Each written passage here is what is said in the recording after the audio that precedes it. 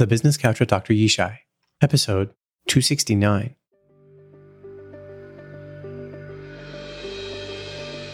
Welcome to the Business Couch with Dr. Yishai, where we talk about applying high leverage psychology in your business and life.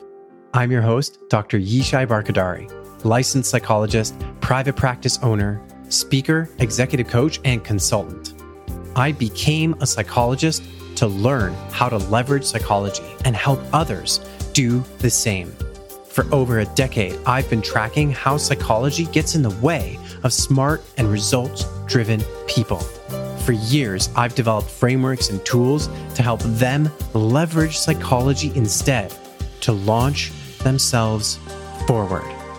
It's my mission to share my hard-earned lessons with you so you can launch yourself forward too. I can't wait to talk high leverage psychology with you so you can learn to take higher leverage action today.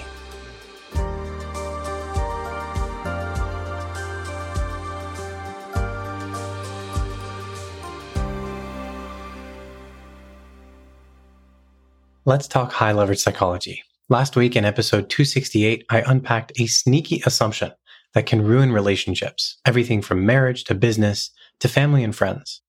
I also showed how you can flip that assumption on its head to build stronger relationships instead.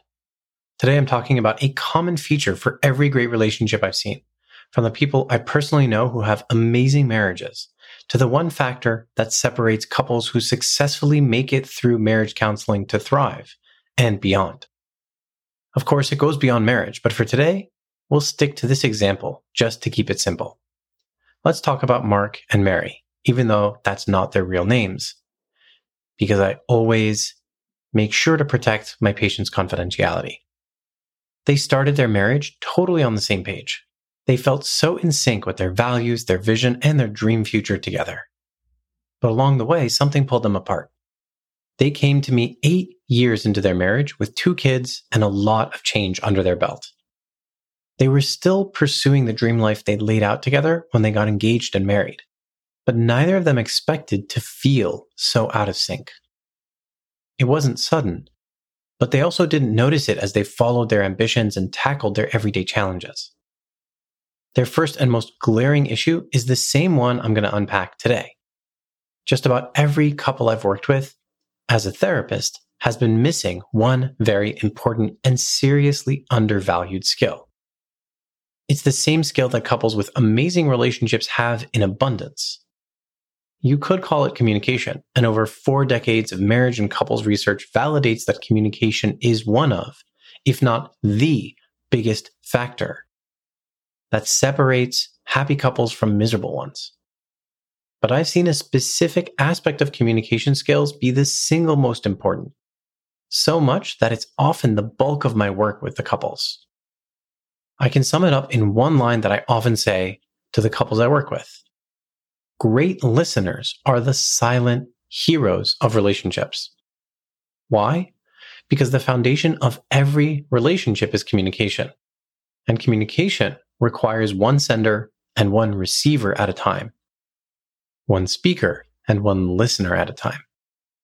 Almost 80% of the times I see an argument unfold in front of me, there are 2 people speaking, but neither of them is actually listening.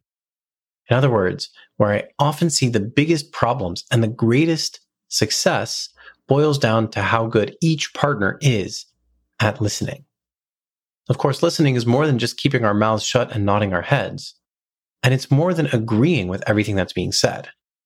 It's much, much more. And that's part of the problem. Most of us learn that listening is all about being quiet and agreeing. But it isn't, not even close. At its core, listening is all about making sure that the person speaking feels completely understood, seen for what they're experiencing and sharing. Listeners don't need to staple their mouths shut or nod their heads in agreement about everything. Great listeners know how to step into the speaker's shoes and work towards understanding them.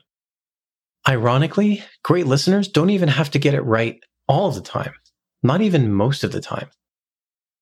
What they are really good at is knowing how to keep listening in ways that move the conversation forwards, towards understanding, connection, and productive problem solving, which is what I really wanted to share with you today.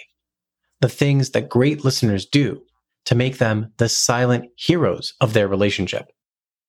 There are 5 things that great listeners do that make all the difference in their relationships. And here they are. Number 1, they focus on understanding what the other person is saying. Like flicking on a light switch, they really attune to what the person in front of them is sharing. Number 2, they focus on the thoughts, feelings, and intent of the words rather than the literal meaning of the words. In other words, they don't get caught up in semantics. And because of that, they don't end up in conversations or arguments where they are just nitpicking about what is being said or what it means.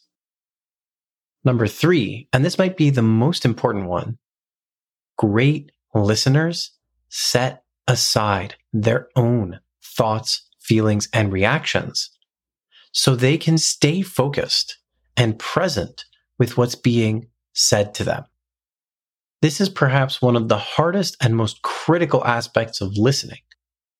If you've ever been in a conversation and knew the other person was just waiting to jump in, you know what it's like when they are caught up in their own thoughts.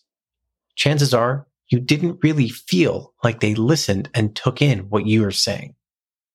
Number 4, great listeners confirm what they heard by mirroring back in their own words and sometimes in the words of the speaker what was said. Great listeners understand that just because they focused, paid attention, and really tried to understand what was being said, it doesn't mean they fully got the message. And the only way to really know is to confirm. The best way to confirm is to share what you took in and allow the other person the space and the opportunity to add, correct, or even change what they're saying. And number 5, great listeners know when it's time to switch roles, and also when it isn't time to switch yet. Great listeners aren't just pushovers who never get a chance to talk. They actually have a lot to say. What separates great listeners from not so great listeners is that they keep listening until the other person is done talking, until the other person truly feels understood. In other words, great listeners are willing and able to wait their turn. Now, there are 2 caveats to what I've just shared with you. First, it's often easier said than done, which is why I'm so thorough and meticulous as a marriage counselor to help my clients learn and apply listening skills both inside and outside our sessions. Second, a relationship with only one great listener can be a challenging one for that one listener, because we all want to feel and be fully heard and understood. When it feels one-sided, that can be a very tough position to be in. It can be easy to point the finger and say, but my partner isn't really great at listening, so why should I work at it? Or to be adamant that you get heard first. Ironically, I find that it's not just one partner, but both who may feel that way. Which is why I make sure that both partners are committed to doing the work when I take on a couple. Fortunately, that was the case with Mark and Mary.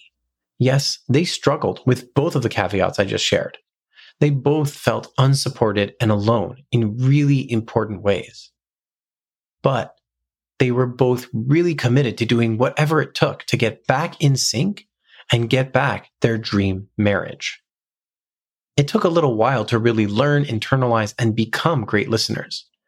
They did the work, and we highlighted the actions and efforts that created growth and got them results. I helped them see when they were out of form or getting off track, and they worked hard to get back on track and to learn how to do that for themselves and with each other. Mark and Mary reclaimed their love and their connection. They found new ways to solve problems together, all on the back of becoming silent heroes, great listeners for their marriage. Becoming a great listener is a very learnable skill, one that pays out massively for marriage and other relationships too. Of course, it does take time, intention, and effort, And having the right guide can really help speed up the process and help you make progress faster. So grab your partner, romantic or otherwise, and co-founders and CXOs, I'm also looking at you, and start practicing. Take turns speaking and listening, focusing on understanding each other and on the intent of the literal words. Be sure to confirm your understanding before moving forward. Set aside your own thoughts when listening and wait your turn to switch roles. You'll be surprised at how much more quickly you'll get to resolving issues and understanding each other, even though it will feel like taking the long way around. And on that note, I'll see you next week. Thanks for listening. If you learned something valuable today, take a moment to rate and review the podcast. It helps grow the show and gives more smart, high-performing, results-driven people like you the ability to learn and apply high-leverage psychology to your business and life. The Business Couch with Dr. Yishai podcast is produced by Dr. Yishai and PodTech. Music by www.purple-planet.com.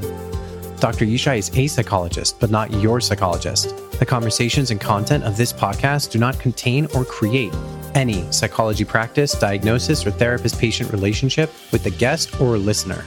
The information contained in this publication is for general informational purposes only and shall not be relied on or construed as coaching advice or therapy. So do your own research before using anything from this podcast. Thanks again for listening. I hope today's episode fulfilled my mission to help you leverage psychology better in your business and life.